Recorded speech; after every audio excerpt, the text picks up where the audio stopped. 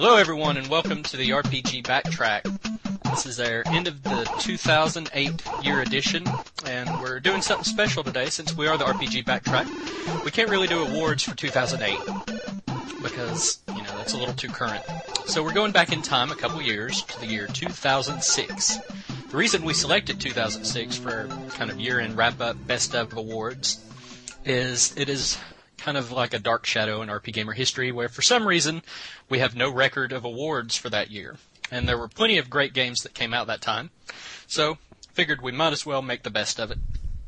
With us today, as always, we have our editor, recorder, head of new updates, Mr. Jonathan Self, a.k.a. Neist. Say hello, Jonathan. Hello. I need to stop telling you to just say hello. You can say whatever you want. Well, I thought I'd be brief. That's all right. Also back with us today after a 1-month absence is a staff reviewer, Mr. Glenn Wilson, a.k.a. Seventh Circle. I'm back in my apartment and out of hotels, and hence I can be here again. Excellent. And with us again, or with us for the first time today, is a special guest who is also a staff member too, our head of Points of View section, or review head, and staff reviewer, and maniac staff reviewer who can review things faster than anybody else in the world, it seems like, Mr. Adrian Denowden, a.k.a. Omegabyte. Hey, everyone. So, we have an epic 4-person cast for the first time ever. All right. So, as we end this year of 2008, there were a ton of games that came out in 2008. I don't know about you all, and I guess, I think it's officially stopped now with just about a week left in the year. We have had so many games, and looking at the list of games from 2006, it doesn't look like there was as many, but there was still a heavy amount of games that came out in 2006 as well. So we were just going to kind of start at the top, and in this case, the top of the list is with a couple of the Nintendo handheld games. We've got the Nintendo DS to start with. Glenn, why don't you start us off with a rundown of which of the games on this list you've given a shot? I played Portrait of Ruin, Contact, Rocket Slime, and Final Fantasy III. And I did not finish Portrait of Ruin. I got to the final boss. Is it a spoiler to say the final boss was like Dracula? I don't know. So I got to Dracula, and I think I beat him and got the bad ending, and then I didn't enjoy it a whole lot. I liked Dawn of Sorrow a lot more. I just didn't feel like messing with the game more to do whatever secret stuff you had to do to get the good ending. So I consider it not completed, because the bad endings in Castlevania aren't really the real endings.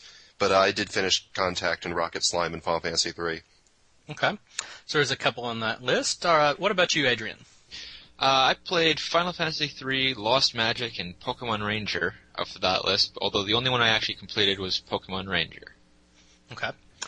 Well, I guess for the sake of this, we don't have to go into if you played enough of it to be able to be a judge. Since these are kind of unofficial awards, we're just kind of giving our opinions on them. At least we can talk about each of these. And I don't want to embarrass you, Jonathan. I know you said you haven't played much. Any of the DS stuff on there have you given a shot? I have played Children of Mana. Okay, That's it. well that's all right. So we've got a good bit of coverage. I played just a tiny bit of Children of Mana. Not enough to really say anything at all about it. Enough to quickly turn off the DS and throw away the game? Yeah. It was rented, so I sent it back pretty quickly. Also played Rocket Slime, Final Fantasy III, and I think that's it. I completed both of those, though.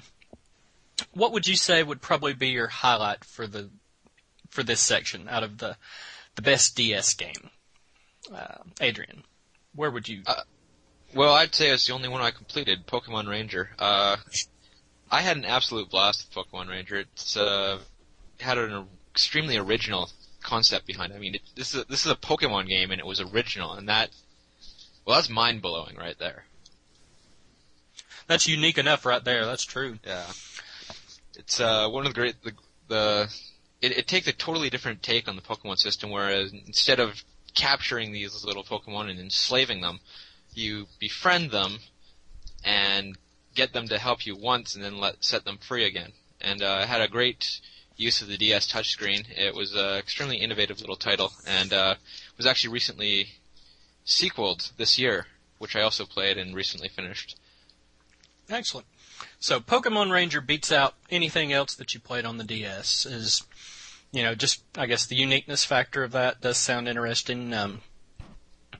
Looking at all the games on the list, there's, just about, 10 or 11 on here. None of them really seem to be deep in terms of storyline anyways, so I guess, when you're at the DS, you've got to be unique as far as gameplay goes and all of that stuff. This was like year one DS, wasn't it? Or was this year two? I mean, the first couple of years of the DS didn't really have much to marvel over.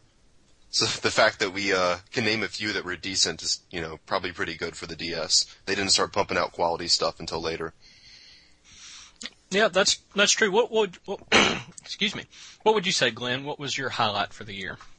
I liked Final Fantasy III a lot, and I think it may have had a lot to do that when I got to the hellaciously ridiculous final boss encounter, I beat it on my first try. Most of the people I talked to who got the end of that game, I mean, it angered me, because I thought, well, I'll just beat the final boss and then fall asleep. I was playing in bed, and I kind of budgeted myself about half an hour, and then the end game of Final Fantasy III is completely absurd, and I stayed up late that night. But I liked Final Fantasy III a lot. It was the first time I'd played Final Fantasy III, of course, and I thought it was a good game, solid, old school, well done. The graphics didn't bother me, like the people who hate on Final Fantasy III and 4DS. I don't mind. I mean, hideous DS 3D, it's abrasive at first, and then you kind of get used to it. But I liked Rocket Slime a lot, too. Rocket Slime was a great game. It was a game I never would have played it. It looked terrible, but I had a friend who played it and liked it a lot, whose opinion I think a lot of. So yeah, I gave it a shot. Really liked Rocket Slime and really liked Final Fantasy III. The other ones I played, I already said what I thought of Portrait of Ruin, and I reviewed Contact. I think I gave it a 3 out of 5. It was kind of, it was a quirky, Middle of the road score. No. Yeah, it was a quirky, not incredibly fun game. It was funny because it was weird, but not very fun to play. Gotcha. Well, going back on those, I can kind of touch base with Final Fantasy III as well. That's out of this list, it's the only one that I played and completed in 2006. Because being the fanboy that I was, I decided I wanted to play Final Fantasy III for the first time legitimately, other than, trying to emulate it, which I did years ago and didn't really progress very far, just to say that I had played it and knew about it. So, I really enjoyed the job system. I was hoping with the complete remake and the new characters that you'd get more than just a personality with them, but, it turned out just to be classic Final Fantasy III. They really did do a good job of just remaking it with a little bit more life to it and some balance in there. They just, gave them names, right? That was their plot upgrade?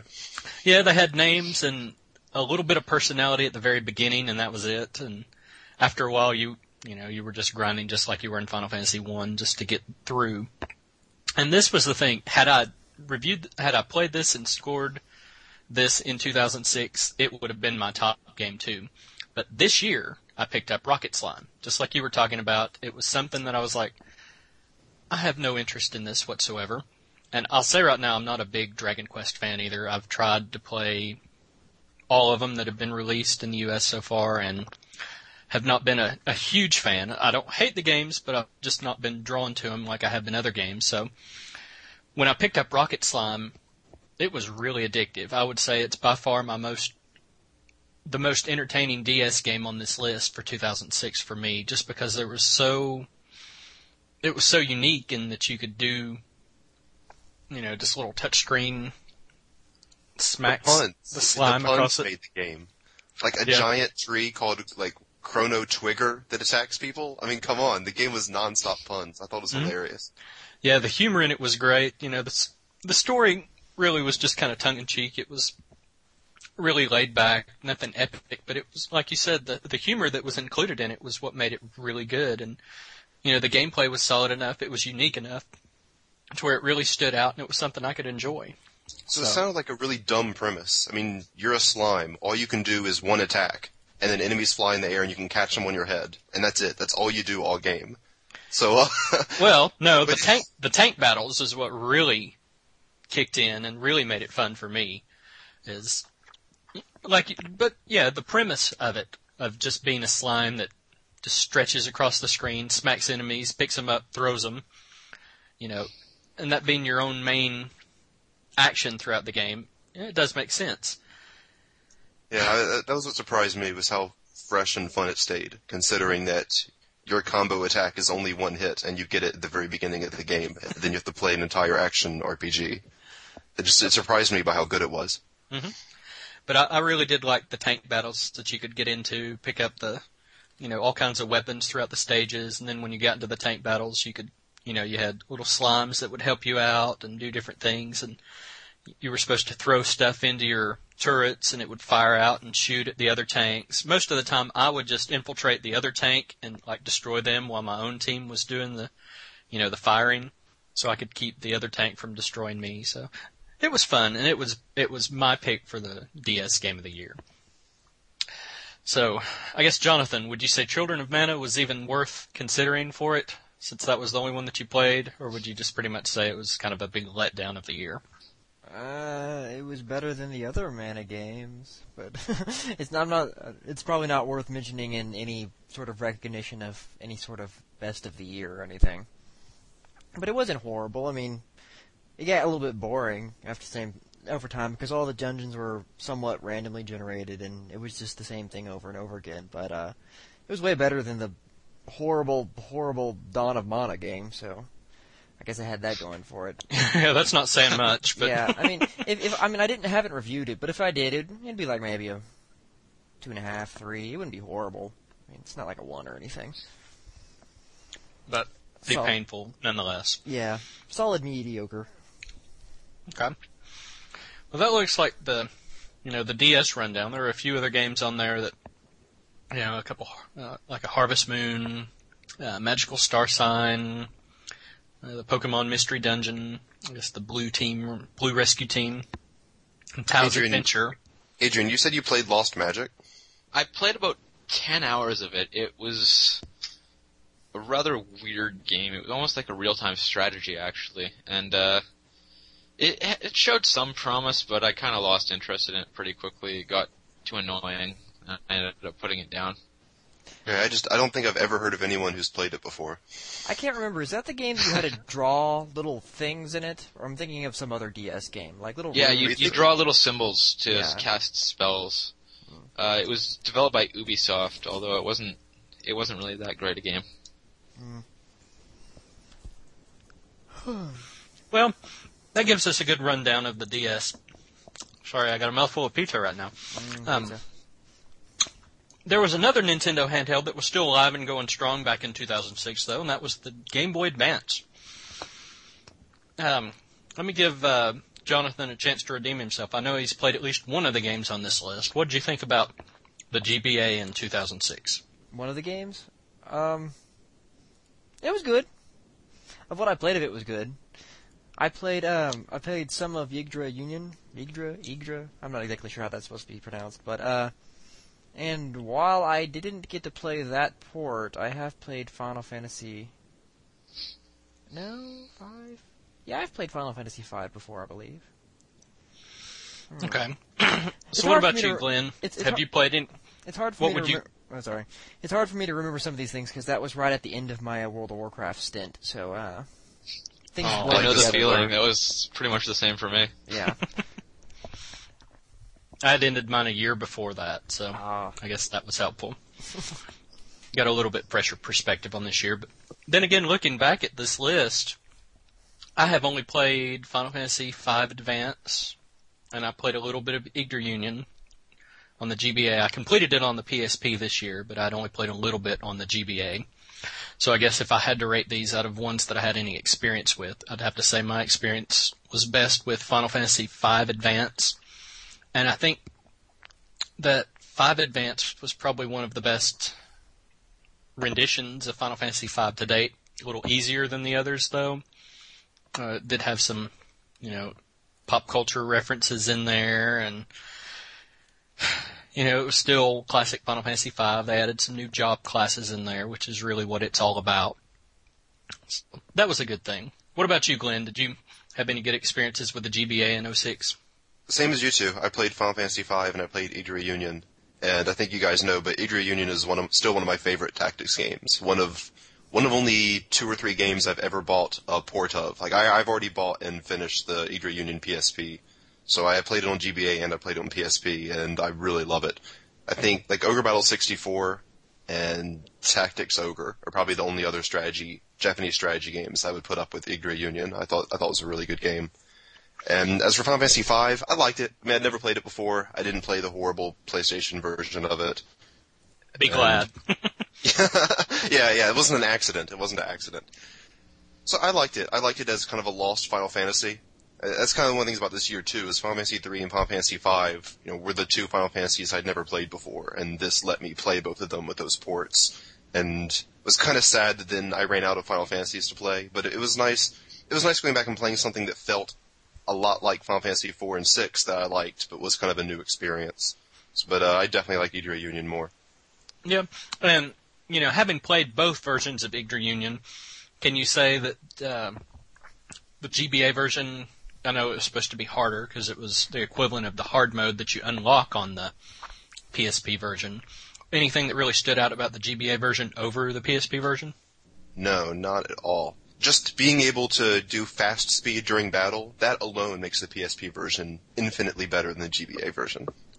Not having to watch those slow battles play out over and over again. I think my playtime in the PSP version was about 20 or 30 hours less, just based off being able to do battles quickly. Now, by the fast battle thing, do you mean like you hold down a button and something scrolls by quicker? Like it's better than that. You just push it once, and then it scrolls by really quickly. Oh, that's nice. You don't have to hold it. Here's a brief example of how Idria Union battles work. You have, when you actually get into is it a union conflict? What? Sure. They called it unions, I think. Yeah. So when you're in a union conflict between your two sides, you have a set number of units with a leader on your side and a set number of units with a leader on the enemy side. And, there's weapon triangles and, different weapon types do different things, and different cards that you use give you different skills depending on what you've used that turn. But here's what takes forever is you're basically just bashing each other until the numbers reach 0 and one side's completely dead. And with GBA version, that took forever because you'd just sit and watch them kind of hack at each side and hacking each other to death, and you'd start with 8 people and you'd end up with nothing. So being able to push the one button on the PSP version to speed it all the way through really was nice. So I can't imagine being played through the GBA version because it's challenging enough on the PSP version for me, and it was dumbed down from the GBA version. So anybody that's completed the GBA version, more power to you because you've done something that I couldn't, which pretty much a lot of people I'm sure have. When I played it, I was on vacation in Hawaii and then Florida, so I was kind of in a laid-back, patient kind of mood, so it didn't bother me. But yeah, I played Idria Union GBA in Hawaii and Florida while I was chilling out. So I had things to look at and time to relax and didn't mind. It took a long, long time for battles to play out. That's good. Nice and relaxed for you. What about you, Adrian? Did you have any good experiences or bad experiences for the GBA in 06? I've honestly only played one of the games on this list. I played about 10 hours or so of Tales of Phantasia. And I love the Tales series. It's a great series. I started playing it with this Tales of Symphonia when it came out on the GameCube a couple of years back. And I've played every game that's come out for it since. Mm-hmm. But Tales of Phantasia is extremely old school as far as the gameplay goes. It is an action RPG, but it almost feels like a turn-based game in the way that the battles are laid out. Really? So, yeah, it's bizarre, actually. When you click the attack button, your character runs from one side of the screen over to the other screen, hits the enemy a couple of times, and then runs back to where he was before. So it's almost like a turn-based game in that manner, in that you're going back and forth across the screen over and over again. Hit and run tactics. Sounds slow. It was very, very different from the other Tales games I've played, and eventually I just sort of got a little bored of it and ended up putting it down. I do want to pick it up again and finish it, but because it was fun and the story was interesting enough. But it was okay, all things considered. But the later Tales games definitely enhanced the formula a lot. Yeah, compared to the other Tales games, it's not really a standout because this was a remake, or Well, actually, it was more of a port. It was like GBA. it was the first English translation for it, and it was basically a port from the Super Nintendo. Okay. And it just didn't seem. How would you say it ranks among the other Tales games? Just in general, I'm going to go more into Tales later. General, hard to say, really. I know a lot of people think it's one of the best Tales games. A lot of people think it's subpar. It all depends on what you're used to, I suppose. Which style you like. A lot of people like that 2D combat, whereas I prefer the 3D combat that they've created recently. It seems like the Tales series is so broad. You know, it's a lot like the Final Fantasy series, except it has evolved a lot, exactly like the Final Fantasy series. It's changed a lot. Yeah, you can't compare like Final Fantasy 3 and, Final Fantasy 10 and really say, oh yeah, these are the same. So it's just the same as like Tales of Phantasia and Tales of Vesperia. There's similarities in there, but it's not apples to apples really. Yeah, it's exactly like playing. Say you played Final Fantasy X and then later on went back and actually, I'm sure you've actually done this, Michael. Went back and played Final Fantasy I. It's right. It's exactly the same thing. It's the gameplay has evolved a lot. It's gotten a lot better. It's gotten a lot more improved. And while those games were really good for their time, they don't hold up as well as they could. Right. Well. Anything else on the GBA versions, or the GBA games? There's a few in there that I'm ashamed to say that I guess any of us really Jume-san is going to be cringing a lot when he listens to the GBA part, since none of us have played any of the Super Robot Tyson games. Right. Original Generation 1 and 2 apparently came out in 2006, along with the Summon Night Swordcraft Story 1 and 2. That's actually an interesting one there, because I'm kind of interested in playing those after playing Summon Night Twin Age. Yeah, these two were kind of a spin-off from the main Summon Night series. They're action RPGs, and from what I've heard people talk about, they are comparable to Tales-style games because, you've got kind of the 2D combat on a basic plane, and it's just action combat style for those two, where the other Summon Night games before it were strategy RPGs. And then Summon Night Twin Age was kind of a unique action RPG along with that. But, those are two I'd really like to get a chance to play, but I don't really know if I could go back and enjoy a GBA game as much as I once would now. I don't know if it's gone too far to where I can't really get as much fun out of it. Aw. Well, if it's 2D, it shouldn't be too bad. 2D ages well. That's good. But yeah, the Super Robot Tyson games, I wish I could say I'd played those. I really do. So despite the fact that none of us have played them, we can declare wholeheartedly that Adria Union was the best GBA game of 2006. I'm a big fan. I think so. I'm a big fan of Sting. I mean, I haven't got to play Nights of Nightmare yet, but from just Riviera and Yggdra, they might be one of my favorite new developers. So, I mean, and Baroque. Baroque was nice too, if you like that's punishment. Right. I might try to dig up the old one sometime. They did Dokapon Kingdom too, so I don't know where that makes you. I haven't tried it yet. I don't have there. anybody to play it with, so. I haven't tried that one yet. I actually picked that one up. I've got relatives coming over for Christmas, and I was hoping to try to pick that up with some of them, see if we can get a little craziness going on. Relatives you hate, or... I'll say this much. I picked it up. I've been playing the Wii version with my wife, and she'll play, and, she's not a hardcore gamer by any means, but, she does game occasionally. So I was able to get her in there, play. She created a little character, and you can go into the story mode and play through that. And she enjoyed it for a little while, but she kept getting mad that she kept getting killed, and that kind of frustrated her. So she wanted something a little more, I don't know. It seems like it is accessible for non-gamers, but still not Mario Party accessible for party-style games. But hopefully maybe, Adrian, you'll have fun with your family playing it. Or maybe they won't hate you, at least, after you're done. We'll see how it goes.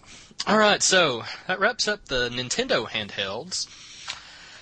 Moving on to, well, it's kind of really sad to touch on the next two things for Nintendo. We've got the GameCube and the Wii. And if I could just list real quick, the Wii's a little further down this list, but listed on there is Twilight Princess, Legend of Zelda Twilight Princess. And for the GameCube, we've got Baten Kaitos Origins and Harvest Moon Magical Melody. Anybody played Harvest Moon? Nope. Good. Okay, good. Nah. We'll just pretend that never happened. What about Baten Kaitos? Anyone? I played about 2 hours of it. And turned it off because it was horrible, or? No, I turned it off because I got bored and wanted to play something else. It wasn't horrible. I just didn't have a lot of time. I was basically killing a couple hours, and it seemed like it was definitely an improvement over the first Baten Kaitos, which had innumerable problems. Not the least of which was some of the most atrocious voice acting I've ever heard in my life. Ooh, yeah. I've heard bad stuff about that first one. I haven't heard much about Origins at all. It's a prequel to the first one. Everything I've heard about it says that it's a lot better than the first game was.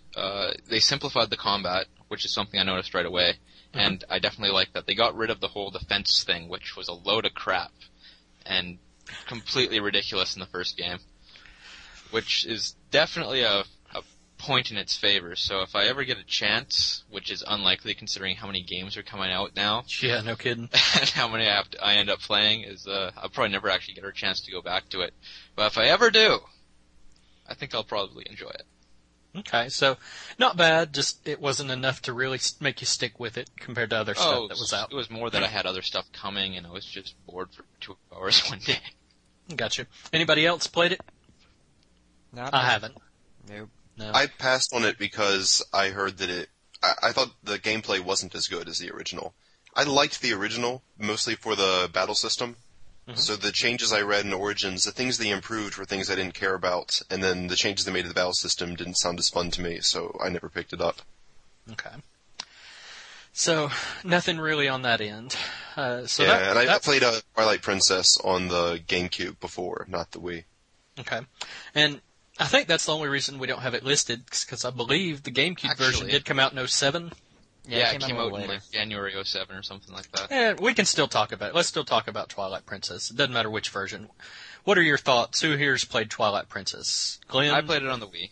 I played it. I played on the GameCube. Played a little bit on the Wii. I played it on the Wii as well. And I guess, anybody that was getting a Wii there at the start in 2006. Yeah, it was kind of the game to get, really. Yeah. I mean, That was it. There wasn't. Yeah. I mean, if you had a GameCube, you've been waiting for it forever, and if you had a Wii, you had nothing else to play. So everyone played it. Oh, come on, Wii Sports RPG. And Elebits was supposed to be a launch title, but they pushed it back a little bit. So is that the one where you like little things that make electricity and you have to point at them? Really fun game, actually. Yeah. You go around destroying your parents' house. Basically, picking up cars and throwing them across the level. Yeah. But needless to say, there wasn't much out on the Wii at the time, so yeah. Just taking that, totally out of the perspective, what did you think about Twilight Princess, Jonathan? I probably didn't play much more than an hour and a half, not because it's a bad game, but, I turned it on and started playing it, and I thought, do I really need to play another Zelda game? And that's about when I turned it off. I mean, it's practically the same thing over again, except for the wolf part. And, Amen. Yeah, I just don't. I don't have the energy for that anymore. That was exactly my thought. I beat the game, but I was so disappointed by it. It did nothing new. I felt like I felt like me and a couple friends. If you told me, take Link to the Past, take Ocarina of Time, and just combine the two in a new game, that's what I would have made. There was no creativity there. I think you could have given a bunch of elementary school students a blank notepad and come up with more new ideas than they put into that entire game. I mean, it was good. It was like classic, good, uncreative Zelda action, but I was really disappointed that they didn't do anything new with it. It felt so safe. Like, I guess after Wind Waker... expecting anything. Yeah, Zelda I guess... game. It's Well, they Zelda. did new things with Wind Waker, and then Wind Waker, I guess, bombed for a Zelda game. So then the result was Twilight Princess, where they did... Well, like, Ocarina of Time did a lot of new things. Link to the Past did a lot of new things. I don't want the Zelda series to become the same game over and over. Well, Twilight Princess was almost, in a way, a remake of Ocarina of Time, and that's actually one of the things I liked about it. It was easily the most fun I had with the Zelda game since Ocarina of Time. just because I love the gameplay in Ocarina of Time. I love the style and how everything worked out, and I thought Twilight Princess was just basically an enhanced version of that experience. It was amazing sword combat. The sword combat was incredibly well done. The shield controls weren't as good as Ocarina of Time, but that's just one minor gripe among a whole bunch of awesomeness. Well, this is one thing I'm curious about. Since Glenn, you only played the GBA or the GameCube version, I'm kind of curious. Did you really like Adrian? Did you like the motion controls? It wasn't like 1-to-1 motion control, but did you like the controls that the Wii offered on Twilight Princess? I did. I thought it actually offered something. The Wii controls actually offered something different that Ocarina of Time wasn't able to offer, and that's almost a twitch reactionary response to something. Like if one thing that Zelda games have always done, I've always found it amusing, is when an enemy just pops out of you out of nowhere and just hits you from behind or whatever, or suddenly jumps out in front of you, and you have to react really quickly. And one of the first things you might do when you react like that is just jump, shake your arm or something like that, and that causes you to attack. It's almost an instinctual motion, and it makes the swordplay feel a lot more natural like that. I'll agree with that completely, because I thought if I had just played it on the GameCube with none of the motion controls, I would have thought exactly the way Glenn did, that it was, because it really was, the overall package was rather uninspired. There was, the dungeon themes were not very unique. It still followed the same linear version of Zelda where you have to go here, here, here, and then here. But the motion controls, though not perfect, and they did kind of seem tacked on, but they did help. It was enough to where I was like, if they could do this from the ground up instead of saying, okay, we've got a game we can tack on some motion controls to and do a complete flip over to where we can actually port it out to people that are right-handed, since Link's left-handed. I'm left-handed. Well, good thing you played the GameCube version then. Freaks, yeah, no. I don't know. I like the motion control too. I thought using the bow and arrow and stuff was really cool. It was easy to use. It didn't require a whole lot of. I felt it was more precise for me, somebody that doesn't have really good, thumb reflexes for aiming. That's why I don't play first-person shooters. So I liked being able to just, aim on screen with the bow. I felt it was a little. Actually, the bow was interesting, actually, because it felt. You could aim faster, but you couldn't aim as accurately. That was one of the things. I could shoot off my horse with ease. I could hit anything I wanted with ease using the Wii remote, just firing really quickly, firing at something as fast as I could. But if I wanted to, say, shoot a bat out of the air from 50 paces, I would always miss. Did the hand-holding in that game bother you guys at all? I felt like throughout it, like in the dungeons, the camera would always zoom in on exactly what you had to do. I thought the hand-holding was a little annoying. I kind of want to explore and find stuff for myself in Zelda games. That was something that it did kind of put me down in, and I guess looking back on the Zelda games, it was a good experience for me because I did enjoy it, but you're right, it was very linear and the hand-holding was there completely. So it didn't really jump up above, Link to the Past and Wind Waker, which are the two that I enjoy more. I absolutely didn't like Ocarina of Time at all, so I don't know why I didn't like it. So it's interesting that that's why Adrian liked Twilight Princess, is because it reminded him of Ocarina of Time. So Ocarina haters can go suck an egg. I don't know why I didn't like it. I just didn't enjoy the whole experience. The last boss battle was great, but that's for sure, yeah. I think I hated the dungeons. That was just something. Maybe it was too confusing for me. Maybe I just suck and was no good at it. So the one thing I really loved about the game, though, more than anything else, was Midna. I thought she was probably the most interesting character the Zelda series has ever introduced. And that's not saying much. Fair. Yeah, all things considered. Well, yeah, that's true. The Zelda series hasn't really introduced a lot of interesting characters, but Navi was legitimately interesting. What about Navi? You don't like Navi? Hey, you could have killed listen! him. But Oh, well. Whoever just did that, wow. When I want to bug my wife, I start just buzzing around her screaming, "Hey! Hey! Listen!" Yeah. Yeah, you better watch out. She might pull out her master sword and kill you. All right, so that really sums up Nintendo's console stuff. You know, the GameCube was really a black hole for RPGs because there was next to nothing for it. Poor system. And it looked like the Wii was going to follow suit, but it looks like it's picked up a whole lot more here recently. So, you know, maybe in 2 more years when we look back on 2 years behind then, which would be now. Never mind. Yeah. Time paradox. Sorry. So that wraps up the Nintendo consoles. One thing I want to move on to real quick, and I don't think any of us really have a big experience for, because it seems to really not be as big a thing here at RP Gamer for some reason, and I don't really know why, is the PC market. We've got some PC RPGs that I know we've got people that are fans of. Glenn, I know you are a big PC RPG person, but yeah, more back in the day, but yeah. Yeah, you got to admit there's really not as much out nowadays to really play, and the few things that they do put out aren't really great. I haven't owned a computer that could play modern-day PC games since maybe 7 or 8 years ago. There haven't been enough PC RPGs exclusives really to warrant buying a gaming system for me. Anymore, all of them are ported over, so. Yeah, and we mentioned this earlier. It seems like MMORPGs is really what's kind of hogged the PC market.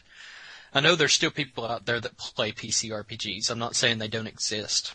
I'm just saying there's just not as many games out for it just because of that. You know, you've got 2 different mindsets to develop for. You can either go cutting edge and hope that people with cutting edge can play, or you can go, you know, lowest common denominator and put something out that looks horrible. So I think a few people really have liked the Neverwinter Nights 2 game. Neverwinter Nights 2 is supposed to be really good and really buggy. It was, every now and then, I always have these PC games on my radar that if this game gets really good reviews, I'll finally buy a gaming PC. And Neverwinter Nights 2 was one of those games, as was Gothic 3. But Neverwinter Nights 2, except what I heard, was so buggy out of the box that I never played it. And then Gothic 3 kind of had a similar situation where it was pretty buggy out of the box, so I never played that either. And that's the sad thing with PC RPGs, or PC games in general, is, you know, the possibility of getting so many bugs. Well, it hurt Gothic 3 also because it came out right around the same time as Oblivion, and its gameplay was a lot like Oblivion, but from what I've read, not as good.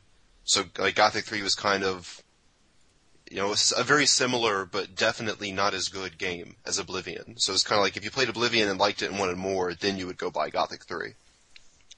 Yeah, seems fair enough.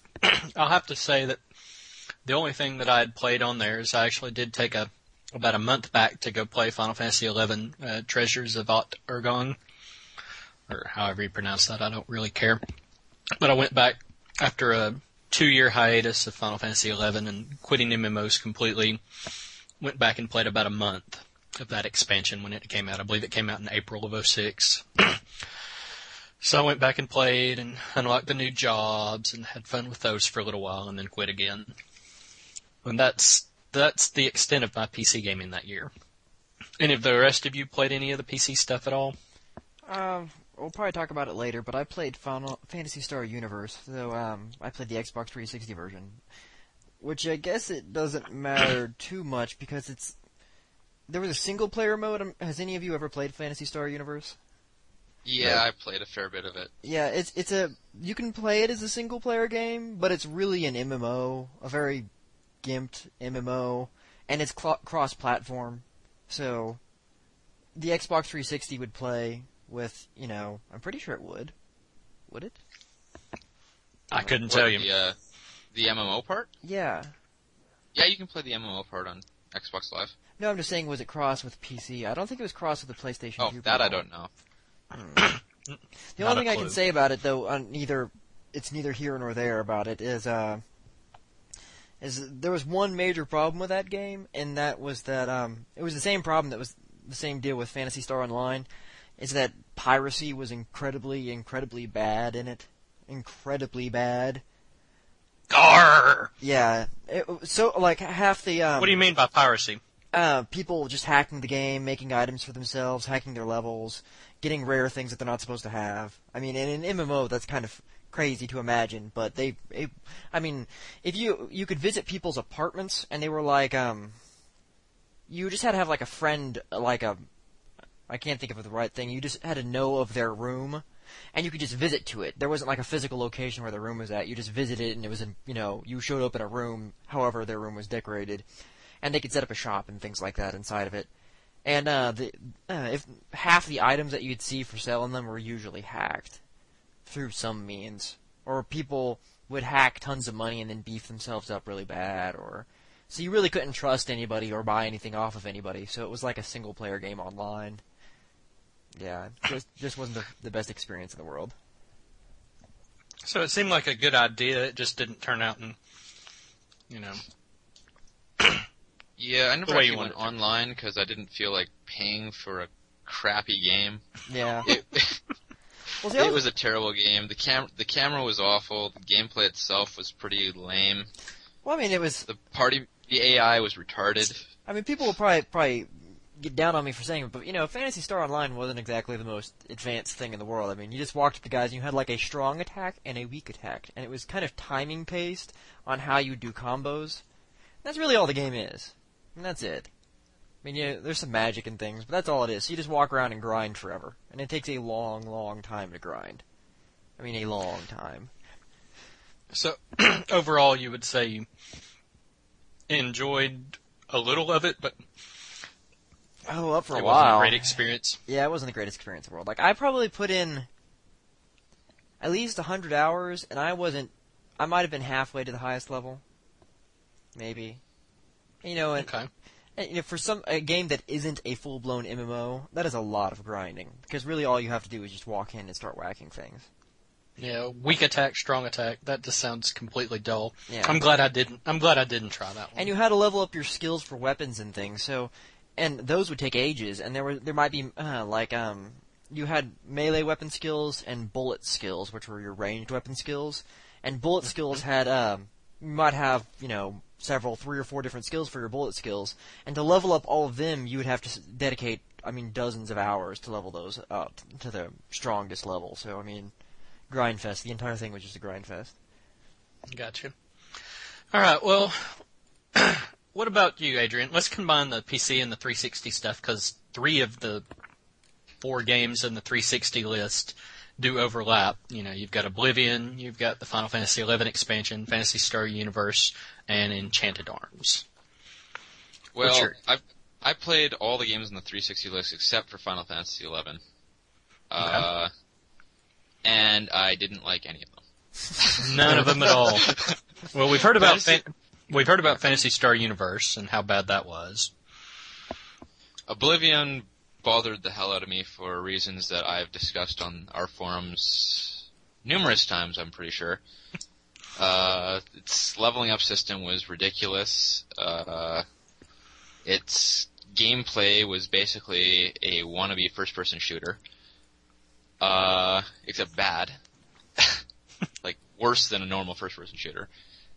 And, as for Enchanted Arms, well, don't even get me started on that game. Okay, I won't get you started on that game. Before we leave Oblivion, I want to hear Glenn. I know you're a pro Oblivion fan, so let's hear your opposite end of... You kids know. Yeah, I loved Oblivion. Probably the longest single playthrough of RPG I've ever had. I think my save file is about 120, 130 hours. I'm not the type that usually wastes a long time doing extra content, but yeah. The leveling system in Oblivion is funky.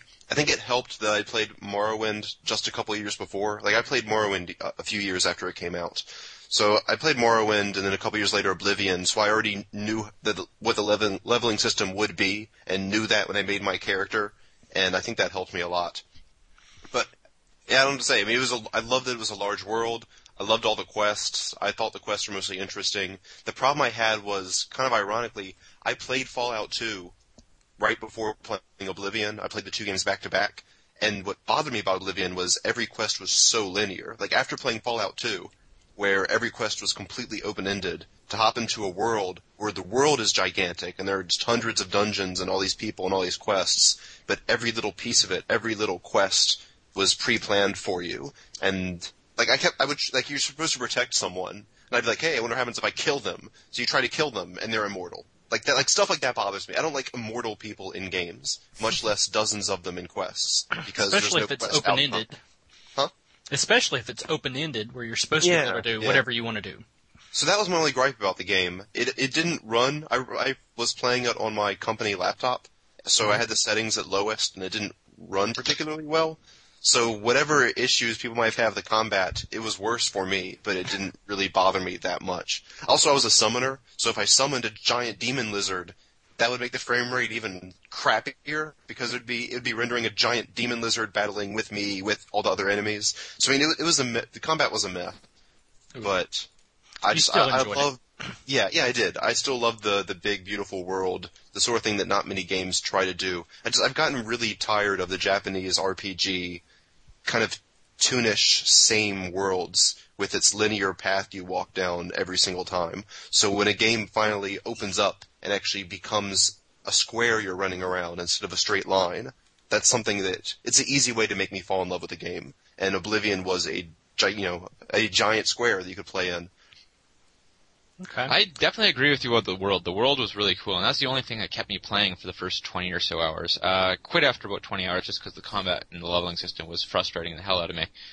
But the world was beautiful. It was incredible to explore it, and but that was really the only thing that the game had going for it. And honestly, I got a similar experience out of Fable, and I enjoyed the combat and general gameplay a hell of a lot more. Fable 1 or 2? I guess you mean 1, right? I meant Fable 1 in this case, but Fable 2 as well. See, this is a discussion I had with Glenn and Adrian before, too, is, since we're in 2008, my first experience really with what Bethesda did was Fallout 3. And after playing that, I went out and have now bought Oblivion, and I'm really looking forward to playing more than just the small hour I played to make sure that it worked, because it was a used copy. And, I just like the open-ended world a lot more. It seems like what Bethesda was able to do. I don't know if I'm going to get in there and hate the battle system, because I really didn't mind, going just basic melee combat in Fallout 3, so maybe it won't bother me as much going into Oblivion if I can just take a big sword and hack into things.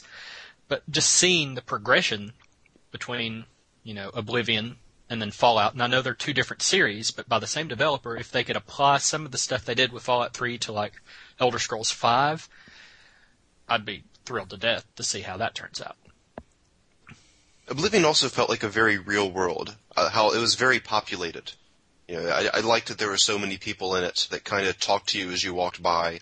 Sure, each person only had 4 or 5 things they would say over and over again, but I liked the feeling that you were in a large city with people in it, a world that could really exist, and that you were you in that game, and that you could buy houses. Again, all this kind of applies to Fable too, Adrian, but I like that part of Western RPGs a lot. And Oblivion was probably one of the largest, most realistic, most lived in, and first person you were you in the games I've ever played.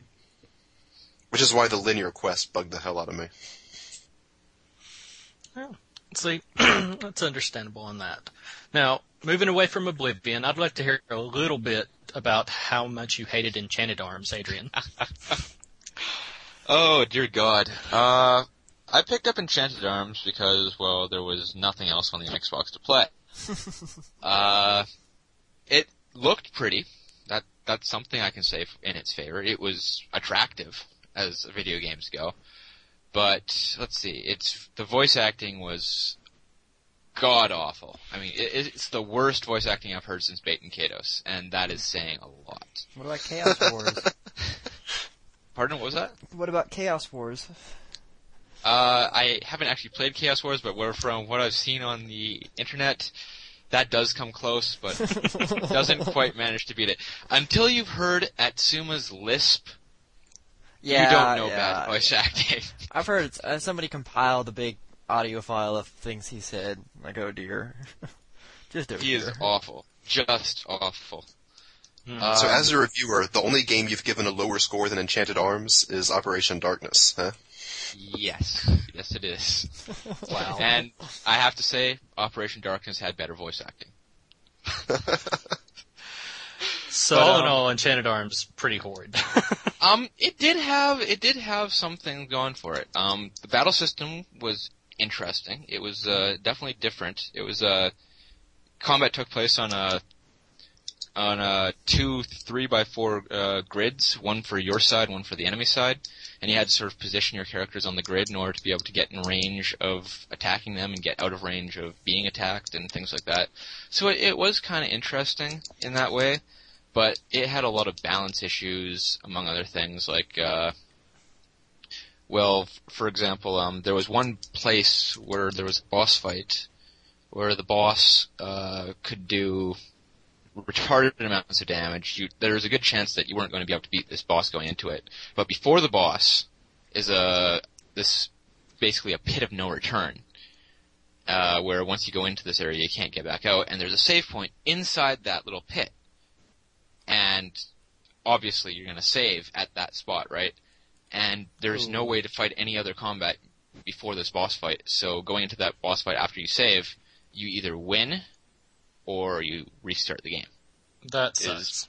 Yeah, it was retarded. I managed to beat the boss eventually. It took me about 4 or 5 tries to finally beat him. Eventually I just decided to power through it as best I could. I just punched up every single most powerful skill I had and blasted him as fast as I could and prayed to God I killed him. And it did manage to work, thankfully. I managed to muddle my way through it, but it was a horrible boss fight. It had a lot of weird systems in there. The way the combat was designed is it was almost mathematical. There was no random elements to it. Whatever your attack power was, it was how much damage you did. Your attack and their defense basically, like, they canceled each other out, and you did a set amount of damage every single time you attacked. So you always knew exactly how much damage you were going to do, and you could almost calculate exactly how the fight was going to go, which was kind of cool in a way. But as the game extends towards the end, it just got ridiculous. It's not good. It's not sounding good at all.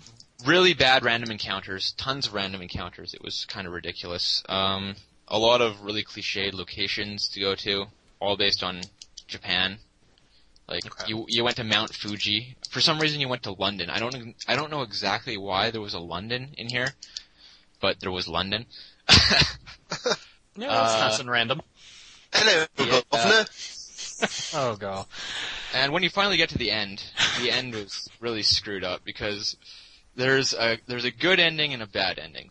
The bad ending, honestly, I think is the good ending because you get to kill a really annoying character. Oh, cool.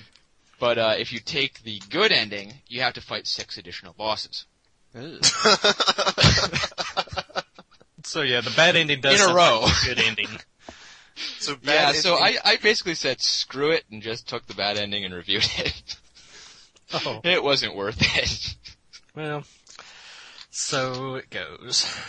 Well, that seems like a good way to wrap up the 360. There really wasn't much of that until just recently either. And I remember looking at Enchanted Arms when it first came out and, wanting it because it was one of the first traditional RPGs to come out on the 360. And then after reading everything I read about it, and I believe talking with you about it, Adrian, I was like, nope, probably not the best idea. So, wise decision. I think the 360 game of the year was Oblivion, and the PC game of the year was Null, because we hadn't played any of them. Yeah, that's what it seems like. Because Phantasy Star Universe doesn't really count. Yeah. Unless Jonathan wants to give that props. Maybe we could give it to Neverwinter Nights 2 because we heard good stuff about it. We'll give it to Neverwinter Nights 2 because Neverwinter Nights 1 was actually pretty good. Yeah, they Neverwinter Nights 2 and Gothic 3 were supposedly very well patched. They're probably not as buggy now. People were to go back and... There was just recently in November, there was a Neverwinter Nights 2 expansion. I can't remember what the name of it was. So It's still alive. Yes. So just that very fact, it wins by default. So PC Game of the Year 2006 by default, Neverwinter Nights 2, just because we said This so. is how we pick Game of the Year. Just so listeners know, this is how RP Gamer does it. You read other sites lists, and then we pick what they say are the best games. We didn't even read other sites in this case. We just picked a list of games and said, well, this sounds good. It wins. That name's stupid.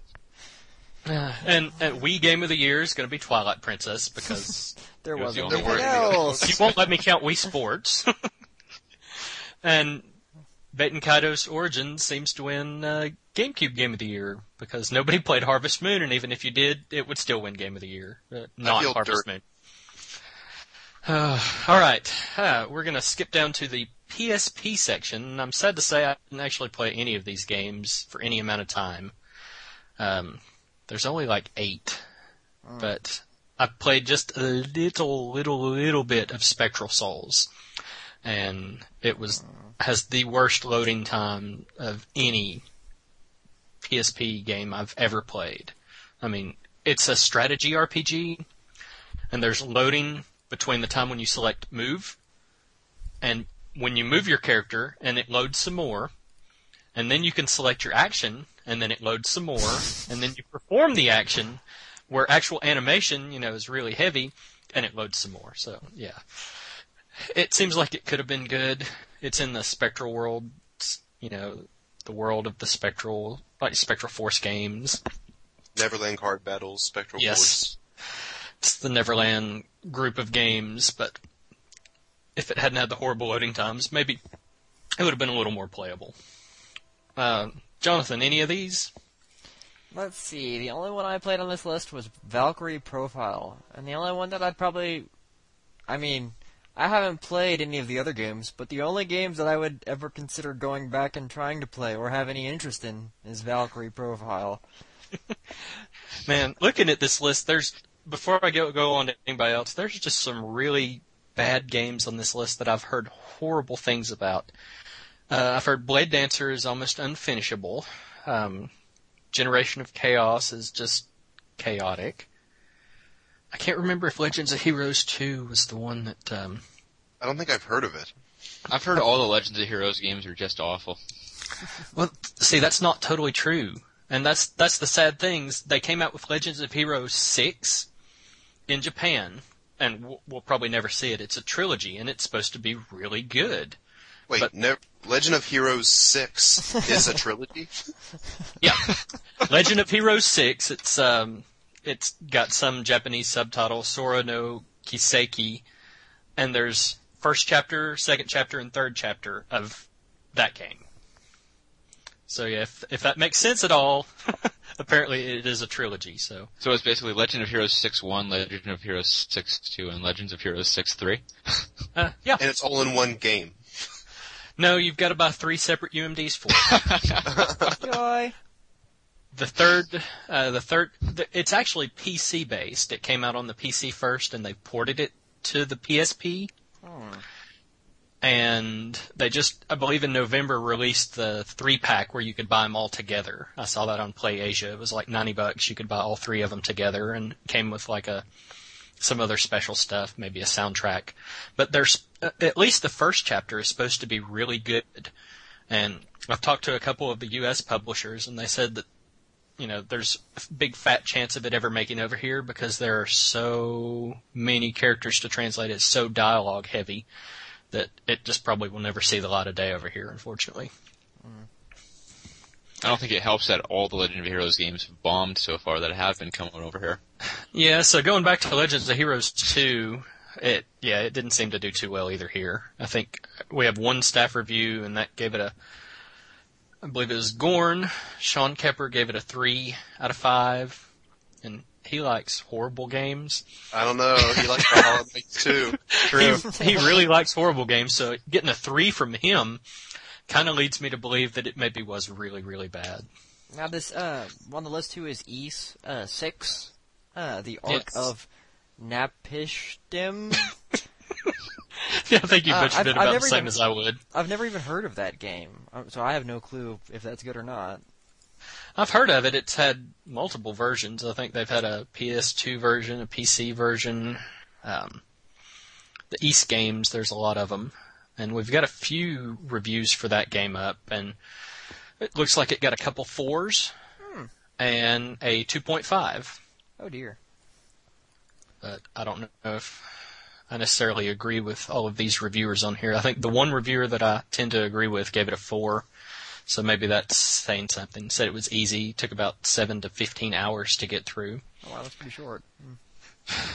But, I guess with Ys coming back with the legend or the legacy of Ys Book 1 and 2 here on the DS next year, maybe more people will get into that. And I know there's big Ys fans out there. Just to make things relative, Gorn gave Astonisha Story a 1.5. So if Legend of Heroes 2 was terrible and got a 3, and Astonisha Story got a 1.5, this is probably not something anyone should ever play. Yeah, I think that his Astonisha Story review of 1.5 was probably being pretty nice, too. I've heard nothing but absolute horror. If I've heard bad things about other games here that I've talked about recently, I've heard even worse stuff about that. So. Was it all from Gorn? No, from multiple sources. A few of our prior staff members that had played it. There was even I think there was another forum that actually posted how other forums do like game appreciation threads. Yeah. I think this was one of the only ones that got a depreciation thread. So that's how bad it was, apparently. Well, I'm with you guys. The only game on this list I played for the PSP is Lenneth. I almost bought a PSP just to play Lenneth. It was a game that in college I had a friend who actually works and writes for the video game industry now full time. So he does what I do for free, only he makes a living off of it. And Valkyrie Profile is one of his favorite games for the PlayStation 1. And, it never sells on eBay for less than $100. So when I heard they were porting it to the PSP, I almost bought a PSP just to play it. And Lenneth, I haven't finished it. I'm playing it right now. I'm in the middle of it. I put it aside for the review game I'm playing now on the DS, but it's really good. There have only been 2 games that I've heard hype about for years, and then finally went out and bought, and then they lived up to the hype, and that would be Tactics Ogre and then Valkyrie Profile Lenneth. I'm really enjoying it. I'm about halfway through with it right now, and I haven't touched any of these terrible games. Although E6, if there were a dearth of video games coming out, I'd be willing to play E6, but the rest of these games in this list look terrible. Yeah. Yeah, I'd say that was probably the bottom 2, Valkyrie Profile Lenneth and E6, are probably the only 2 that are really worth touching.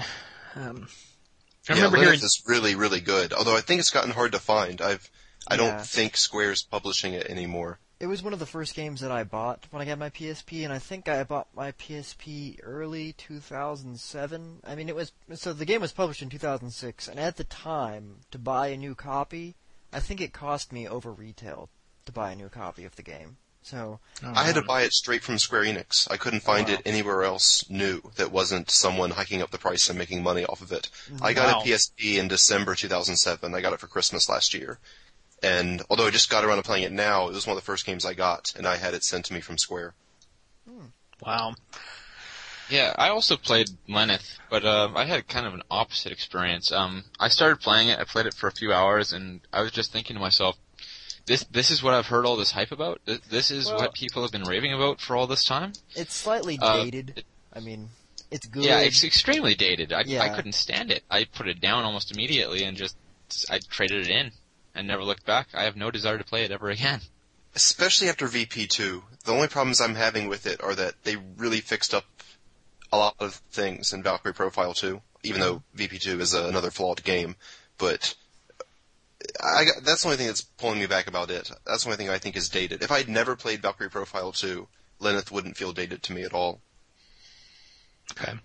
Also, I think you might need to give it more than a couple hours. Valkyrie Profile Lenneth starts out pretty slow. And you have to get...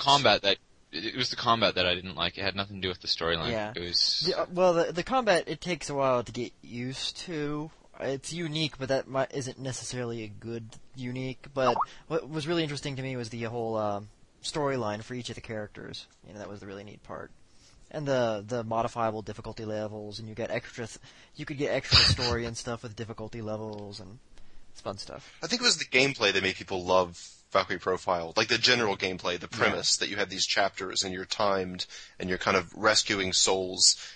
I think it was kind of it was oddly open-ended for a Japanese RPG. Yeah. That you could kind of do whatever you wanted in the world. I mean, I don't think anyone said Lenneth is awesome because the battle system blew me away. It's kind of the other stuff. And I think you have to get several hours into it before that starts clicking and becoming good. But you're right. I mean, the battle system, I didn't think it was terrible, but it was not very good.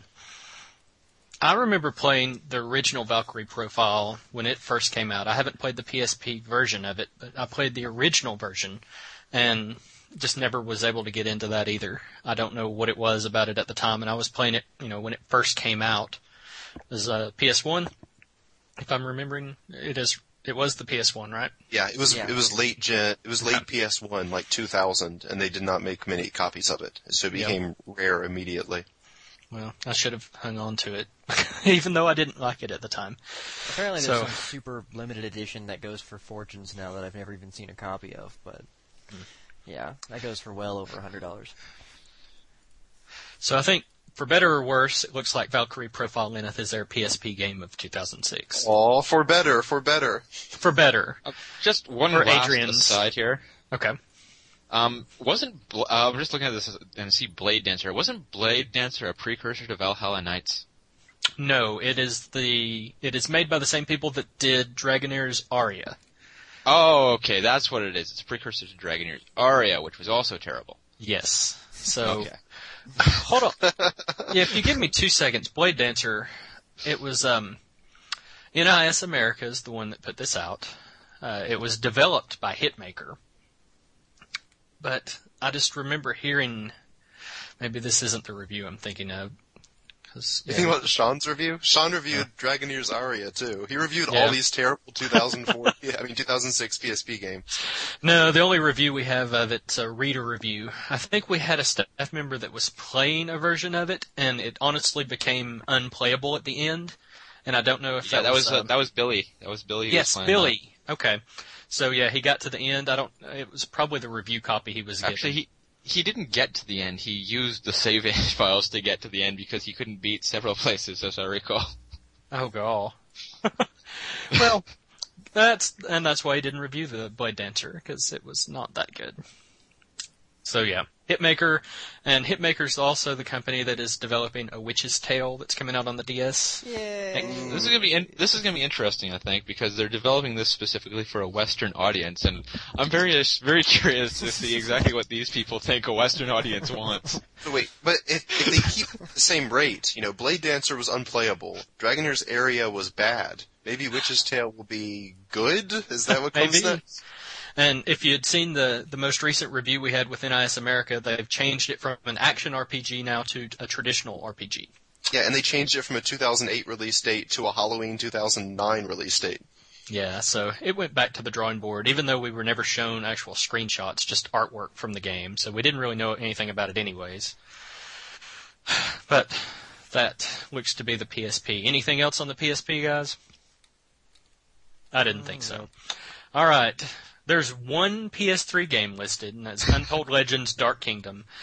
Game of the year. One reviewed. Yeah. Done. Okay, PS3 gone. Yeah, sadly I still don't have a PS3. Yeah, I think I'm going to have one in 2 days. So maybe that'll be good, but I still don't think I'm going to go back and play Untold Legends.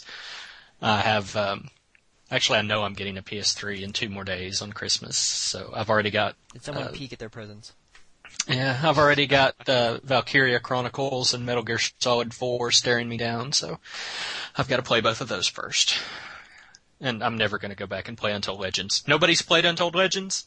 Nope. Don't even own a PS3. Gorn has. Okay, anybody on here? No? Game of the Year. Okay, PS3 Game of the Year, it wins. PS3 Game of the Year. You had to say PS3. Oh, no. Overall Game of the Year.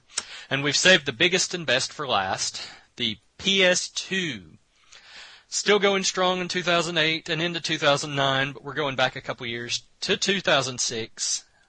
Let's go probably down. Its last really huge year, actually, I think. It's definitely a pretty big year for what it had on there. Jonathan, we'll start with you since you might have a shorter list than the rest of us. What games have you played out of this list? It's really short because I didn't own a PS2 in 2006. Oh, Yeah. well, I do own Valkyrie Profile 2 and Wild Arms 4, but currently I do not have a PS2. I had loaned it to my brother who's had it for like a year, but so I haven't been able to go back and play them. So okay. Well, we'll just count you out on this end. Yay. And thank you, Jonathan, for your Just participation. hold that record button for the rest of us. Yeah. I do what I can. What can I say? All right, Adrian, what about you? Let's run down this list of what you've played. I've got a fairly lengthy list out of this one. I've played Dot Hack GU Volume 1, Final Fantasy 12, Grandia 3, Kingdom Hearts 2, Steambot Chronicles, Shin Megami Tensei Devil Summoner, Tales of Legendia, Tales of the Abyss, Valkyrie Profile 2 Silmeria, and Wild Arms 4. Wow, okay. Before we go back to your list, Glenn, let's get you to do a rundown for us real quick. Disgaea 2, Final Fantasy 12, Devil Summoner, Suikoden 5, Tales of Legendia, Tales of the Abyss, Valkyrie Profile 2. Okay. I've played just a little bit of Dot Hack G Volume 1, Dirge of Cerberus, played all the way through. That's an RPG? Yeah, I guess. I didn't notice this was on the list. You're fired. Yeah. Gone. Oh, wait. You can't fire me. I quit. Final Fantasy 12, Grandia 3, Kingdom Hearts 2, Shadow Hearts from the New World, a little bit of Suikoden 5, which I really want to get into but haven't. A tiny, tiny bit of Tales of the Abyss, Wild Arms 4 a little bit, and completely through Xenosaga Episode 3. Not even going to try the German subtitle. All right, so I think we've got a little bit shorter list on Glenn's end. What would you say are your highlights of this year? Okay, so PS2 2006, the way I remember that year was I thought it was a lot of mediocre, flawed RPGs. It was a lot of RPGs that could have been great and instead had some horrible flaw and then they were just good, or less. 2006 was the year that drove me to RP Gamer because I was trying to use mainstream sites to pick between some of these games and trying to guess based off what they said from pros and cons what I'd like best, and they completely misled me. Like, this was not a good year for RPGs for me on the PS2. And that was why eventually I started going off the mainstream sites and started reading various RPG-only sites. And I'd already looked at RP Gamer some over the years, but this was the year that drove me that I read these reviews and realized I agreed with them more, and that kind of led to me eventually checking the site more often. Okay, So Glenn, yeah, you just got hired on this year in 2008, right? yes, I did. And Adrian, Jonathan, I got hired on midway through 2007. 2007. You were 2007 too, right, Jonathan? Yeah, I was. Okay, so I guess I was the only one here in 2006. Yeah. So but I didn't really. This was the year that GameSpot and IGN horribly let me down, and I bought games that I felt like I wasted money on when Mike, I had which better ones stuff. out of this list? That's what I want to know. What out of this list did they mislead you on? Well, really, all this ranting is really just Tales of Legendia, which some horrible person in the forums recently called the best Tales game ever made. God, I saw that. Yeah, I saw your reply, Adrian. But I mean, I've heard that from multiple people. Like, I bought Tales of Legendia, and it is one of the worst games I've ever played. I couldn't finish it. I can't agree with you there. I don't think it's one of the worst games I've ever played, but it definitely isn't the highlight of the Tales series. Yeah, I couldn't stand it, and it came at a time when I had lots of better games to play.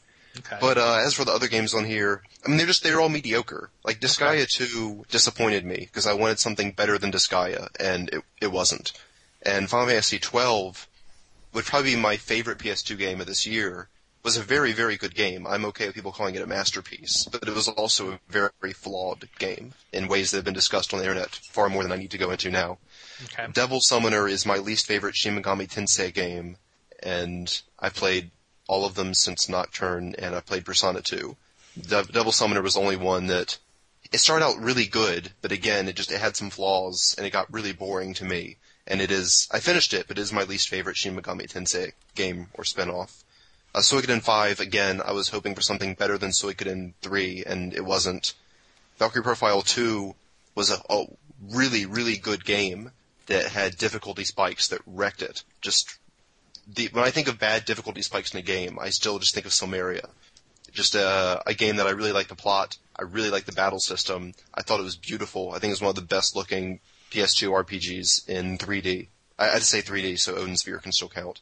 And just the difficulty spikes made it almost unplayable. I mean, the bosses were ridiculous. I got to the final boss, and he schooled me so bad that I didn't feel like grinding more. I was like, well, I've seen enough of the plot. Like, I've seen the final boss. It was definitely the final boss. I'm going to guess how the ending sequence plays out and never touch this game again. And Tales of the Abyss, I like Tales of the Abyss, except, again, it had this thing where the pacing was horrible. It would pack lots of excellent plot and gameplay in, like, a 4-hour sequence. And then there'd be a 10-hour sequence where you do fetch quests across the world, and it's boring as hell. So, yeah, that's my rundown. All these games were good, but flawed, and I would say Final Fantasy XII was the best of the group for me. I'll pick the two best and the two worst, or two most disappointing for the year. Me? For the PS2? Yes. I would say Final Fantasy XII was the best, and Valkyrie Profile 2 second best. Okay. Legendia is horrible, horrible game, and I would say... It hurts me to say this because I love Atlas and Shin Megami Tensei, but I would call Devil Summoner the second worst game. Okay. All right. Adrian, why don't you give us a quick rundown of the year for you? You had a big old list of stuff. Yeah, I had a massive... I played a lot of PS2 games. Or I could go first, because I've played less. Why don't you go first? Sure, I've played a little less than you. I'll go through and just kind of sum this up real quick. I'll touch on games that Glenn didn't really touch on. Surge of Cerberus, sorry, my dyslexia kicking in. Not an RPG. Not an RPG. No, and I can totally see that. You know, it's a third-person shooter with hit points. So just the fact that we covered it, it was Final Fantasy VII tie-in. You know, I can't really say it was the most disappointing because I wasn't really expecting much. And it was actually better than I expected because I was expecting a big pile of garbage. And I just got a semi-stinky pile of garbage. So it was more entertaining than I expected, but Grandia 3, I really enjoyed the plot for the first part of the game, which just kind of fell apart and went completely downhill in the second half. And I really loved Grandia 2's plot and characters and dialogue and everything about Grandia 2. So Grandia 3 was a little bit of a disappointment, though the battle system was fantastic. It did kind of get old after a while because it took forever to do anything, and it seemed like there were a lot of battles. Kingdom Hearts 2 made me a Kingdom Hearts hater after being a Kingdom Hearts fan of Kingdom Hearts 1. So I'll just say that I thought, you know, Kingdom Hearts 2 seemed like a direct-to-DVD sequel to Kingdom Hearts 1 because it seemed like they just took, you know, a lot of the direct-to-DVD sequels that they had out there and stuck in a few extra things like Pirates of the Caribbean and, you know, Steamboat Willie, and then made you go through the game once and then go through it twice. And I just absolutely loathed Kingdom Hearts 2. Gameplay improvements aside, I still couldn't find much redeeming about it. I didn't really touch enough of Suikoden, Shadow Hearts, or Wild Arms 4 to really give anything on, but I've got to give credit to Xenosaga Episode 3. This is one game in the series I really, really, really want to touch on because Xenogears 1 was a great game, had a great story. I thought the gameplay was horrible, and it did have a bit too long on the cutscenes that would turn most people off. It didn't bother me a bit because I don't care if the cutscenes are an hour or 2 hours. I like that kind of thing, so it didn't bother me as much. Xenogears 2 was a complete and utter disaster in my mind. It seemed just... You mean Xenosaga? Xenosaga Episode 2 seemed more like just filler, you know, just a few hours of filler, and it didn't really seem to go anywhere. I didn't like much at all about it.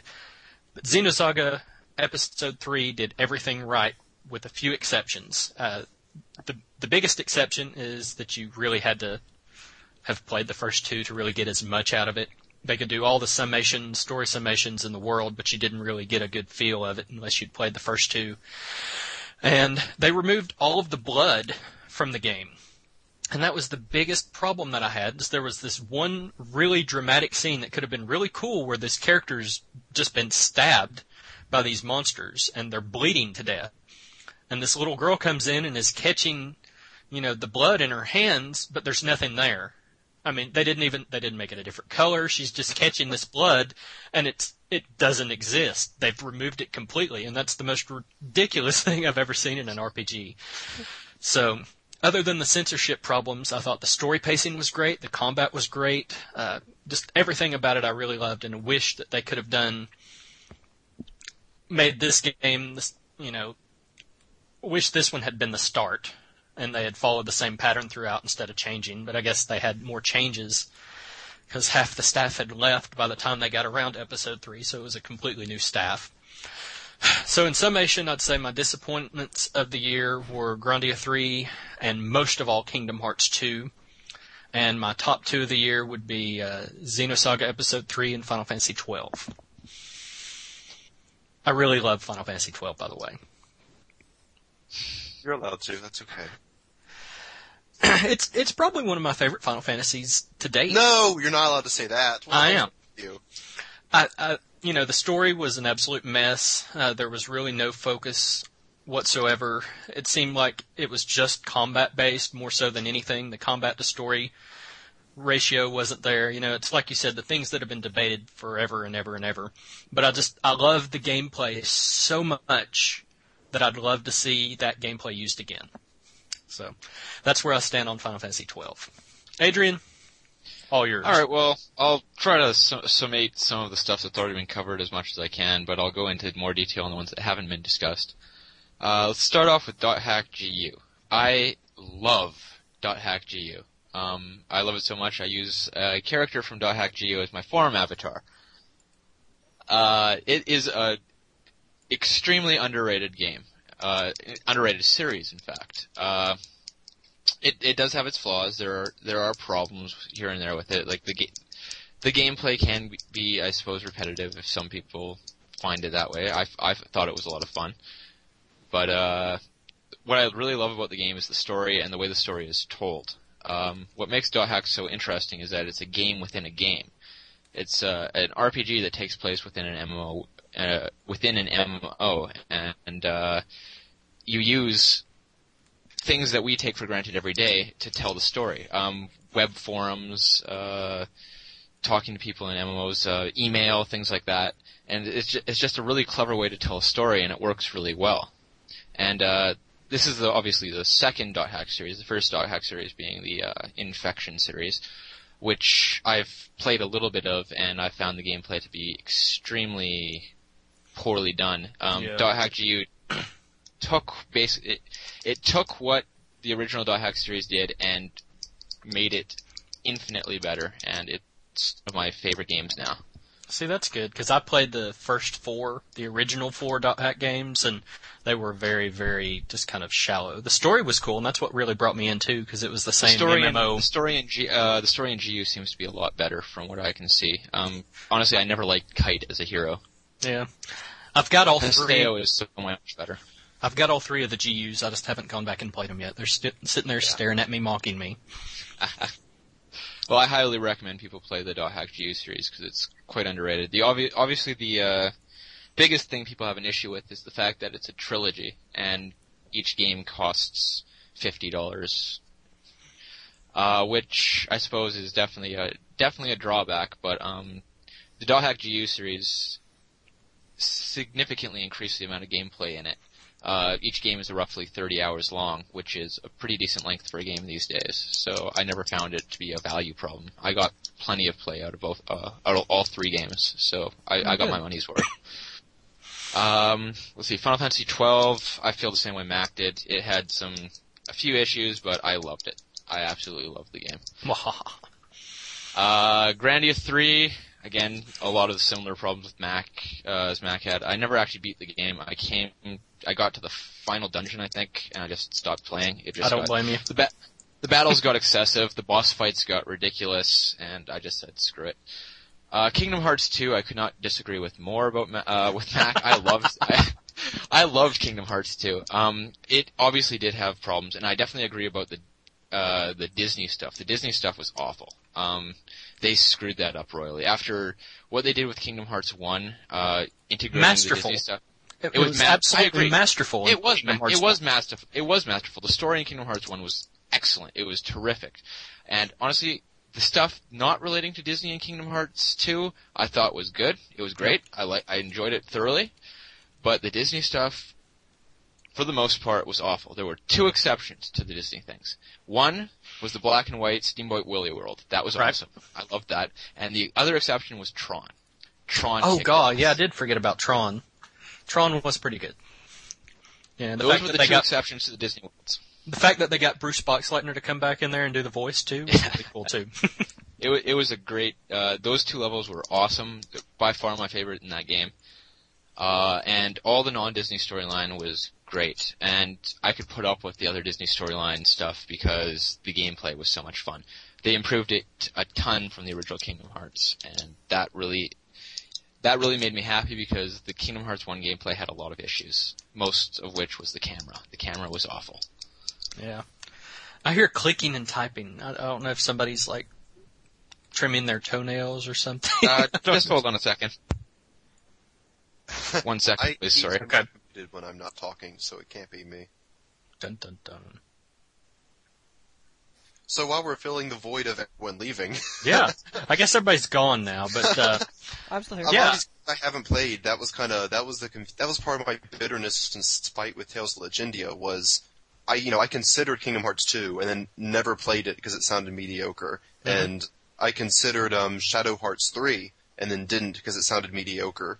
So I was kind of trying to pick between all these mediocre games, and that was kind of, I guess since I didn't elaborate earlier, that was where I felt betrayed when I got Legendia right when it came out based off mainstream reviews, and then didn't like it at all. It scared me away from those. Like, I've never gone back and played Kingdom Hearts 2, or Grandia 3, or Shadow Hearts 3, or the other one I named, because I hated Legendia so much, and Legendia got higher scores in all those games. Oh man. Well, Grandia 3... the battle system was fun. It was something that was interesting to go into. The aerial-based combos you could do were fun, but it really did get long and drawn out, especially towards the end. Just like Adrian said, the last dungeon was an absolute nightmare. And, I've already spoken my heart about Kingdom Hearts. I could care less about that. But I'd really like to give more time into Shadow Hearts from the New World. The whole premise of that just seems really cool. It seems, Did you play Covenant?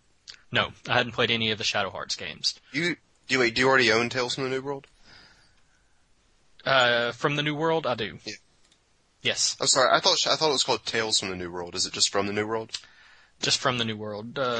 Tales of the New World. That's the Tales game. No, that's Dawn of the New World. Yeah, I'm combining them all now. There's all New World games, but Shadow Hearts from the New World is apparently... Covenant was really good. Shadow Hearts 2 was a very good game.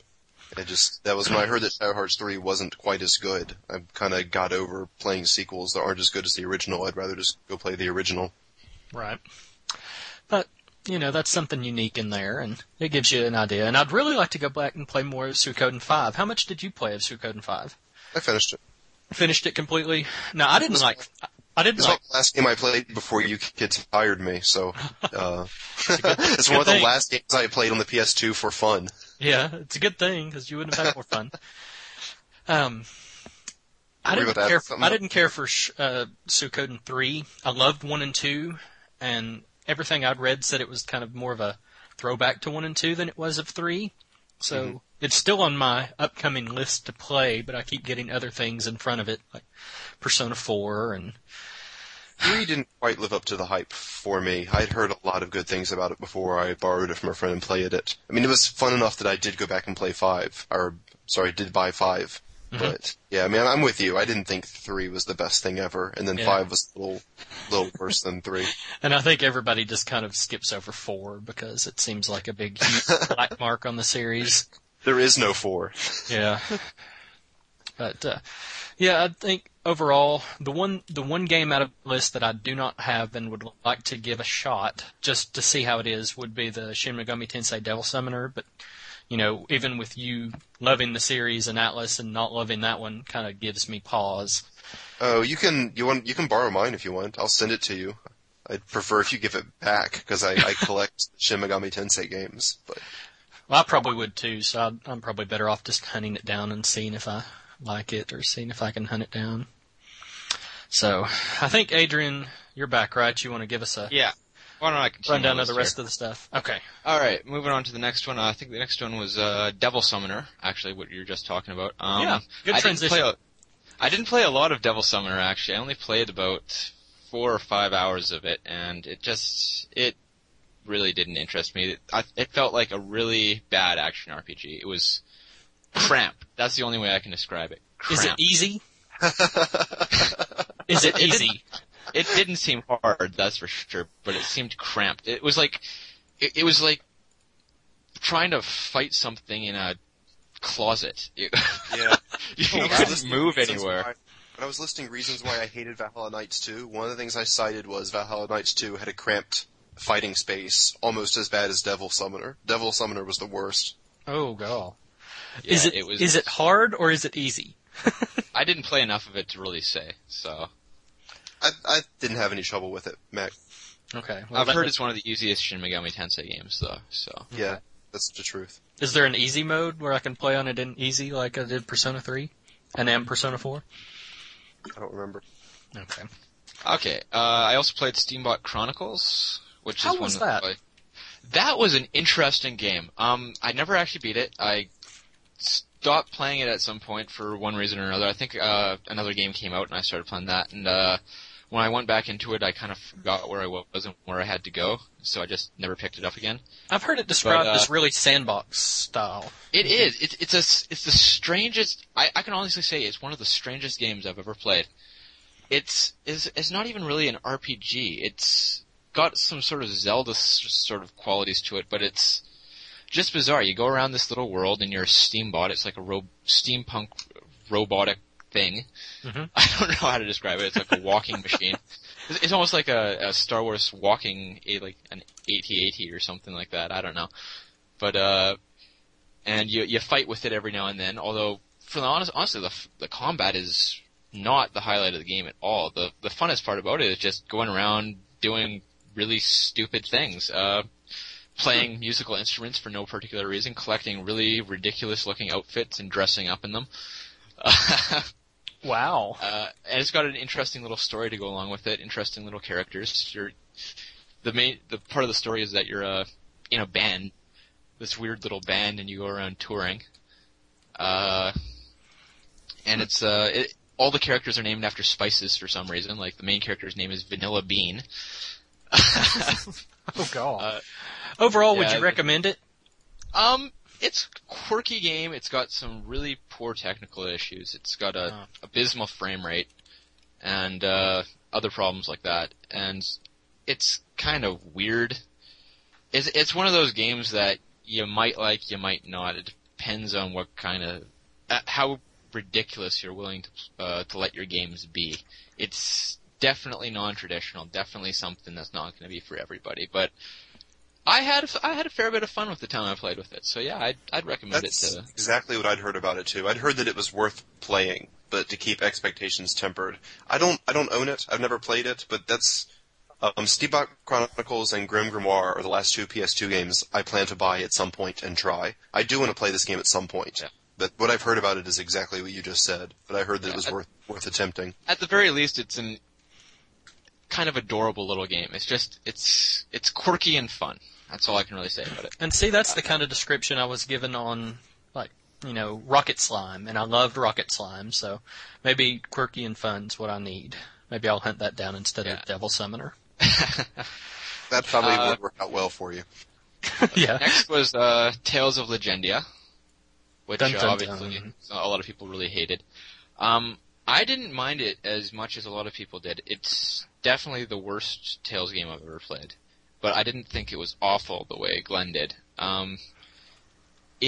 Its story amused me. I like the story. I like the characters. I really liked the storyline in particular. I thought was one of the best Tales plot lines that I've encountered. It worked a lot better than a lot of other Tales plot lines.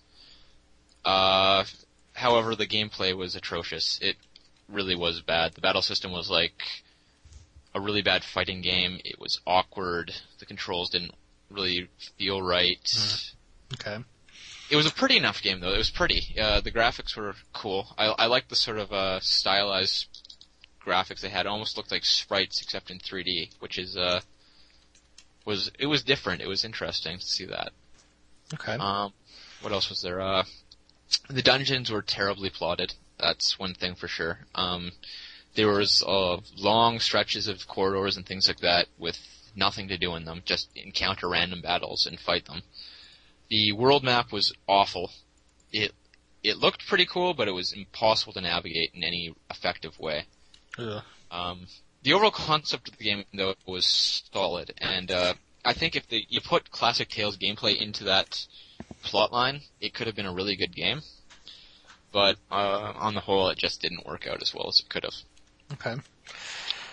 Let's see. What else is on your list? Next up was Tales of the Abyss, which was significantly better than Legendia. Also had an excellent plotline, excellent characters. Like Glenn said, the pacing was really bad at the end. There was a lot of running back and forth and stuff like that. But I've sort of come to expect that from Tales games now, because all Tales games have a lot of running back and forth between distant locations towards the end of the game. It's just something they do. And that was the last 2/3 of the game, I thought, did that.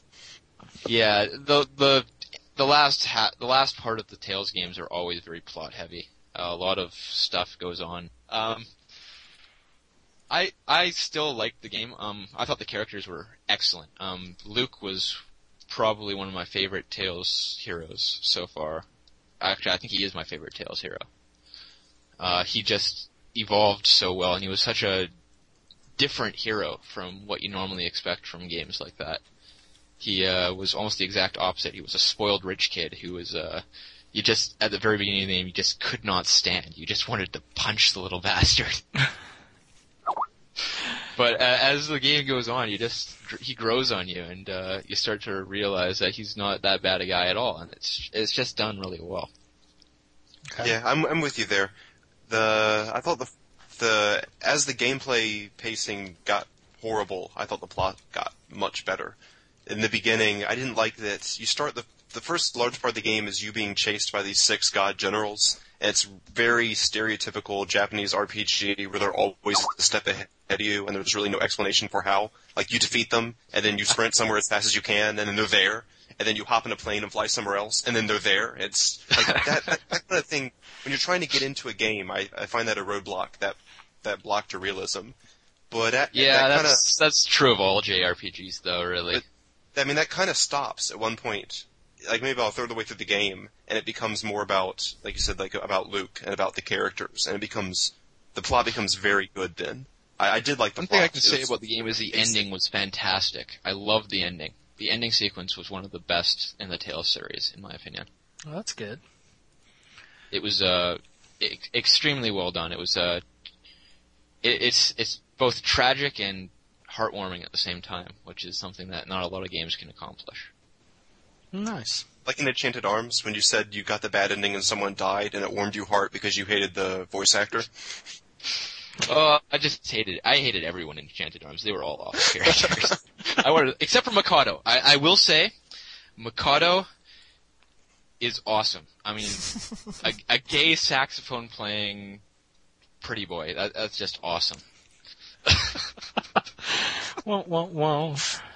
Very cool. Anyways, right. moving on. Let's wrap up this year. Okay, there's only 2 more games on my list. Valkyrie Profile 2, Glenn pretty much covered everything I had to say about that game. Ridiculous difficulty spikes. The difficulty spikes were absolutely horrendous and made the game pretty much unplayable for me. Thank you, Trice. Gotta love Trice. Yeah, Trice is pretty infamous for that. But the best games I've played from Trice don't do that. Variety Out of Stories and Star Ocean 1. Neither game had tremendous difficulty spikes like that, and they're the 2 best games I've played from that company. But all things considered, it was a decent game with a cool plot line, gorgeous graphics. I really liked the opening sequence of that game, with Silmeria and Alicia sort of talking back and forth to herself. I thought that was done really well. I think, I can't remember. No, actually, it did remind me actually of The Two Towers, the movie The Two Towers, with Gollum's talking back and forth with himself in the mirror. It's a really cool effect. Oh, cool. Last game on the list is actually one of my favorites from that year. It was Wild Arms 4. That was the first Wild Arms game I'd played, and to date the only one I've completed, because honestly, none of the other ones are any good. I tried playing Wild Arms 3, I tried playing Wild Arms Ultra Code F, And I Ooh. have Wild Arms 5, and I've tried playing it, and none of them can hold up to Wild Arms 4. Wild Arms 4 is fantastic. It is the pinnacle of the series. Now, I've played 1 and 2. Have you played? You hadn't played 1 and 2 at all? I played Ultra Code F, which is a remake of Yeah, Ultra Code F is horrible and is nothing like Part 1. It totally... it's so horrible. It's absolutely not even close to what Part 1 was. What really drove me nuts with both Ultra Code F and Wild Arms 3 is that the battle system was incredibly generic, and that is one thing I cannot stand in games. I cannot handle generic battle systems. That's the one thing I refuse to play. If a game has a generic battle system, it will always receive a low score from me, if I even play it, because there's no excuse for that. The combat is the one thing you spend most of your time doing. Do something interesting with it. Yeah. That's all I can say. Wild Arms 4 brought in the Hex battle system. Hex was amazing. It had incredible boss fights that, honestly, I still remember to this day. There's as some of the best boss fights I've ever had. Just so well done, almost like puzzles, because that's just the way the battle system was designed. The platforming was awesome. The characters are interesting. The story was good. Just all in all, that was one of my favorite games that year. And that actually kind of surprised me because I just picked it up on a whim when I didn't have anything else to play. Oh, cool. So, looking at the year overall, what would be your 2 most disappointing and your 2 favorite? Disappointing, I would say Valkyrie Profile 2 and Tales of Legendia. Those were both heartfelt disappointments for me. I was expecting a lot from both of them, and I didn't get anything. Well, that's not true. I did get some things, but not as much as I was hoping. Gotcha. As for my 2 best games, honestly, that's one of the hardest decisions I can possibly make at this point, because I absolutely loved Kingdom Hearts 2, Final Fantasy 12, Dot Hack GU, Wild Arms 4, and Tales of the Abyss. All 5 of those games were fantastic in my eyes, and it's hard to pick one of them. If I had to pick 2, I would probably say Final Fantasy 12 and Kingdom Hearts 2, because overall they felt the most polished. That's the best thing I can say about it. Well, I think that vote right there just gave Final Fantasy XII Best PS2 RPG of 2006. Yeah, it did. As it was in our top 2 for all 3 of us across the board. So, it looks like we've run down the whole list, and I think it would take way too much time to go back and do little individual, best story, best all that, because we really don't have a good basis for that. But to kind of wrap us up for the year, maybe if we could each go through and, we've done it for each of these games individually. What about picking a best 3 overall for the year? Do you think that's something we could do? What about you, Glenn? You think you could pick your top 3 of the year? I can get 2 for sure. I'm scanning for a third while you're talking. Okay. So I can go ahead while you're thinking about it. Now that you all have an idea of what we're going to do here, I'd have to say probably number 3 for me would be Dragon Quest Heroes Rocket Slime. Even though I didn't play it in 2006, looking back now, out of all the games that were released that year, that was the one that really stood out for me as being the most, addictive, something I could just get into and, do some mindless playing of and really enjoyed, and I didn't expect that. And other than that, I'd have to go with, my other PS2 games. I'd have to say number 2 would be Xenosaga Episode 3, and if it had, a little bit more... If it had been, a standalone game, which, technically you can't play it standalone, but it really didn't give the same impact, and, had the blood in there that it was supposed to have, and just the things that they censored out of it, or at least touched up to where it didn't look ridiculous, I think that could have easily been number 1 for me, because it was such a solid game. So I'd have to say overall for me, kind of cliche, but I'd have to go with Final Fantasy XII. I did enjoy it from the first time I played the battle system in the demo that came with Dragon Quest VIII. A lot of people hated that demo. That's what brought me to RP Gamer, was, debating with Wonder Slime back and forth about how he hated the demo, thought it was horrible, and how much I loved the demo and was looking forward to the game. And when I actually got the game, the battle system was so much fun, it didn't disappoint me because, even with the story being kind of ho-hum, it was enough to really get me through it. So, if I could just break in with a little aside here real quickly, just a bit of irony. I actually enjoyed the demo for Final Fantasy XII in Dragon Quest VIII than Dragon Quest VIII. You enjoyed it more than Dragon Quest VIII? Yes, I like the demo more than Dragon Quest VIII. Oh. Well, I guess that's understandable. It's a good battle system, and that's all you got to play of it was just a little bit of the battle system. So, and you must have really hated Dragon Quest VIII. All right, Glenn, do you have your 3 now? Yeah, sure. For number 3, I will do Final Fantasy XII. Lilith might beat that out by the time I finish it, but as it is right now, I'm only about halfway through Lilith, so I would give 12 number 3. For 1 and 2, both of which I liked a lot more than Final Fantasy XII, would be Yggdrasil Union and Oblivion, both of which are, I don't know, I guess if I made a list of best 15 video games I'd ever played in my life, Yggdrasil Union and Oblivion would probably both be in there. I probably would say, I'd probably put Oblivion on top, but that's more my personal preference of preferring Western RPGs that are well done to anything else. So I would say Oblivion number 1, then Yggdrasil Union, and then Final Fantasy XII. Okay. All right. Jonathan, are you still with us? Yeah, I'm still here. I'm still here. Do you feel good enough to give us a top 3 for the year? But I didn't play much more than that. Well... Just don't say Phantasy Star Universe is one of your top 3, you're good. If I had a pick of the ones I had to play, it would probably be Yggdrasil Union and probably Valkyrie Profile Lilith. Those are, and I don't think you guys would probably argue with the quality of those games, but those are really good. I enjoyed those a lot. Okay, very good. And let's finish with you, Adrian. Number 3, I'd say, would have to be Kingdom Hearts 2. Despite the Disney problems, I loved the game. And I'm definitely looking forward to the next installments of the Kingdom Hearts series. I thought it was a great game and a great second installment. Okay. Number 2, I'd probably give to Twilight Princess. Like I said, that is the best Zelda game I've played since Ocarina of Time, and I absolutely loved it. Okay. So... yeah, that's number 2 for me. And number 1 is unquestionably Final Fantasy XII. There's no denying that. That was an amazing game. Okay, excellent. So it looks like overall our game of the year is going to go to Final Fantasy XII. And we have a second place runner-up of Yggdrasil Union. Other than that, it looks like, it's a toss-up between some other stuff, but those are our number 1 and number 2 of the year, at least according to this panel, because they got enough votes, and I don't think we can really argue with those. Well, guys, I'd like to thank everybody for joining us today, and thank you to Jonathan for taking the time to edit this after the fact. And is there anything else you'd like to add about 2006 before we head out for the day? All right. Well, guess not. We've said enough in the last 2 hours. Yes, indeed. So, well, thank you all for listening. Feel free to email us at backtrack@rpgamer.com or just chat with us on the forums.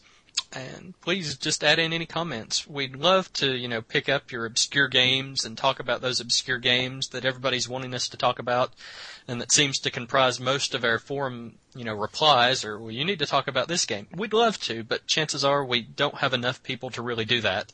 And unless... you're a person that can handle an hour and a half talking about a game by themselves, there's probably not much we can do for you. So we'll try to pick up games as we can. A lot of them will probably be a little more mainstream unless we've got just a good mix and match of people. But either way, thank you all for listening, and thanks to our cast for joining us. And sorry, Jimmy-san. I'm sure Super Robot Tyson is amazing. Send me your copies and I'll play them, I promise, and I'll talk about them. All right, well, that's it for this year as we end 2008 talking about 2006. And thank you all. Stay tuned for the next episode in 2009.